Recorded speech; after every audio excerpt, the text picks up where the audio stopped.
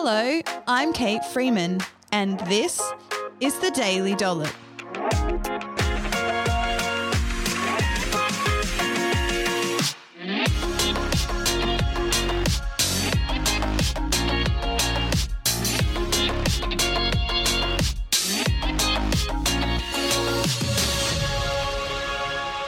On this episode of the Daily Dollop, I'm sharing 8 highly nutritious foods rich in nutrition that you can include regularly in your diet to help fuel and recover from your weight training.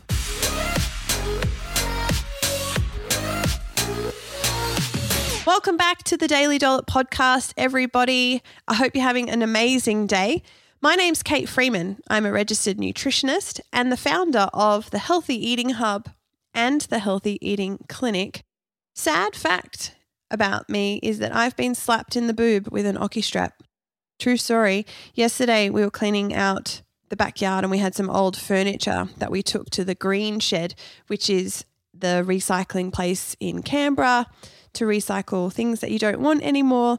So we're at the Green Shed and Brad is unloading the ute with the outdoor furniture and it's tied down with Oki straps. And I get out of my side of the car to walk around the back to help him unload, like he asked me to. As I'm walking around the back of the ute, I'm whacked in the chest with the Oki strap so hard I thought I was shot. I was like, it got me. And I'm just keeled over in pain and I burst into tears because I was so in shock. And I had a Oki strap red hook shaped welt on my boob for the good rest of the day. It was super traumatic actually, and now I have a boob, a bruised boob. So it was a super traumatic day yesterday. And he did, to his credit, did feel pretty bad as he was unloading the ute. The Oki strap just slipped out of his hand, and of course it was under full tension. And yeah, it hurt a lot. And upon telling another family member about it, they were just like, "Oh, just be grateful it's not your face." And I thought, how's that for a positive twist? So true. I'd rather my boob than my face. But on to today's episode where we're talking about weight training, and I want to just go through 8 highly nutritious foods to regularly include in your diet that can help you recover from your weight training and fuel your weight training. One of the things that's really cool about the body, and in particular your muscle cells, is that they are renewed every 30 to 40 days. So in terms of the protein breakdown and rebuilding, every 30 to 40 days, you've got a whole new set of muscle cells. How cool is that? So what is interesting to think is that where do you think that new protein comes from? And of course, it comes from your diet. So you really are what you eat. And so your muscles and of course the rest of your body, because a lot of your body is made of protein, comes from, the building blocks of what we're eating each day. Super, super cool. So the reason that weight training and resistance exercises causes us to get stronger is because of this constant cell renewal. It means that each time the muscles are broken down and rebuilt, if it's under the stress of weight training, so muscles are being used regularly to lift heavy loads, each time they're broken down and rebuilt, they're able to be rebuilt stronger. And it's one of the mechanisms by which the body learns to adapt to weight training and become stronger. And so fitness and strength is an adaptation of the body in response to the stress stimulus of exercise and in particular weight training.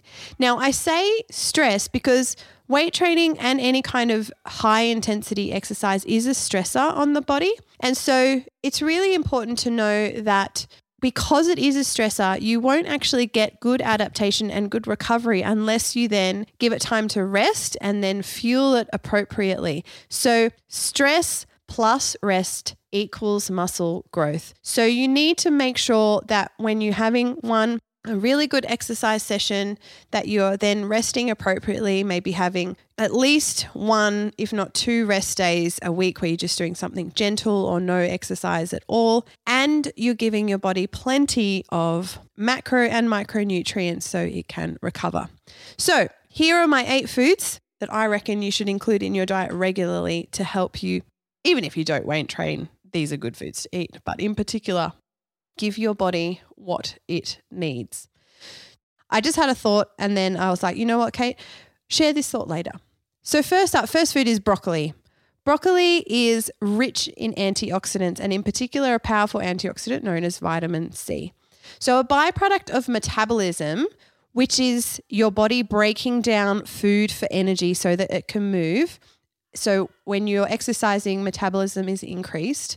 The byproduct of that is the production of what we call free radicals. So these are dangerous chemicals that can damage cell membranes and DNA. And so the job of the antioxidant is to neutralize these free radicals so that then they can't damage our cells. So vitamin C is a powerful antioxidant, and broccoli is actually one of the best sources out of all fruits and vegetables. Broccoli has the highest amount of vitamin C.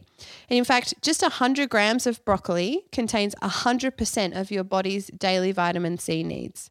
Don't boil your broccoli. You'll lose a little bit of your vitamin C with boiling. So the best way to eat it is either raw, or I personally like eating it blanched or steamed or microwaved. So it's just like partially cooked but still a little bit crunchy. Stir frying is another great way of eating it as well. So other good sources of vitamin C are berries, citrus fruit, kiwi fruit, spinach, kale, and capsicum. So I'm going to link to an article I wrote on 8 must-eat foods for weight training in the show notes. It's got a recipe for each of the foods that I'm going to outline in the session today. So I've got this great recipe for a beef and vegetable stir fry, which has got broccoli in it. So a great way to eat it. And 100 grams of broccoli, that's easy to eat in a day. And then you're like, boom, vitamin C, done. Next food up is salmon. So there's a significant amount of research available now on the benefits of omega-3 fatty acids. So these are the fats that we don't need to be worried about. They're not bad fats. In fact, they can help improve our cardiovascular health, our joint health. Wild salmon is one of the best natural sources of omega-3. It's also super, super delicious. So the recommendation would be to include salmon or another fatty fish like tuna, mackerel, or sardines at least once or twice a week if you're happy to include it. I've got a really awesome recipe for a salmon and 4-bean salad, which has got this delicious yogurty, lemony dressing on it. So yummy. Give that one a try. Other sources of omega-3, if you don't like seafood, are walnuts, linseeds, chia seeds, or you can take a supplement if you like as well. Next up are lentils. So lentils are rich in carbohydrates, and the body's primary source of energy comes from carbohydrate. The right amount of carbohydrate intake is vital if you live a healthy, active lifestyle. I've talked about the point of making sure you're eating enough if you are really active and you're doing a lot of exercise. The thing with carbohydrates is that we want to choose healthy food options for them. There aren't good or bad, etc., right? However, there are more nutritious options that you want to include regularly. Lentils, part of the legume family, they're a great source of high fiber, low GI carbohydrate.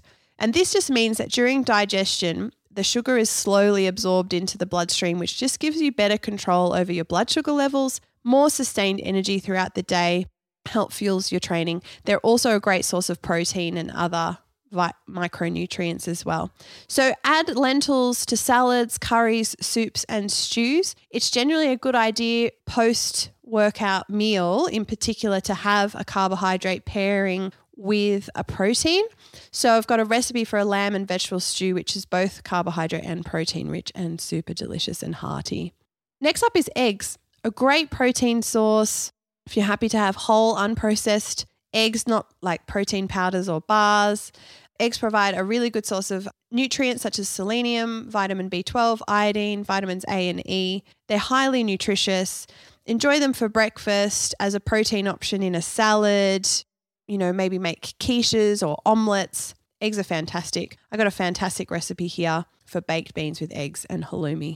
Next up is steak. Now, I've talked about red meat on the show before and how we want to sort of limit our intake to around 2 to 3 times per week as a maximum, just from the perspective of we don't want to be building our whole diet out of red meat and it featuring super regularly just due to its status as being probably carcinogenic. So check out my red meat episode for more on that. But one of the things that's really important for active people is iron. So iron is vital for transporting oxygen around the body and an insufficient intake can lead to symptoms of low energy or fatigue. So red meats such as beef, lamb, pork, and kangaroo are all really rich in iron. They're also good sources of vitamin B12. It's also a great source of protein, so it can be part of your total sort of protein intake for the day. So include it 2 to 3 times a week. You know, if you're not a big meat eater or you're a vegetarian, things like nuts, seeds, whole grains and legumes, and in particular green leafy veggies are other good sources of iron. And check out my iron deficiency episode for more dietary strategies to help you absorb that iron from your food. I've got a lovely recipe. It's one of my absolute favorites, which is zesty lamb and grilled vegetables. So delicious and tasty. Next up is natural yogurt. So good bone mineral density is vital for decreasing your risk of osteoporosis later on in life.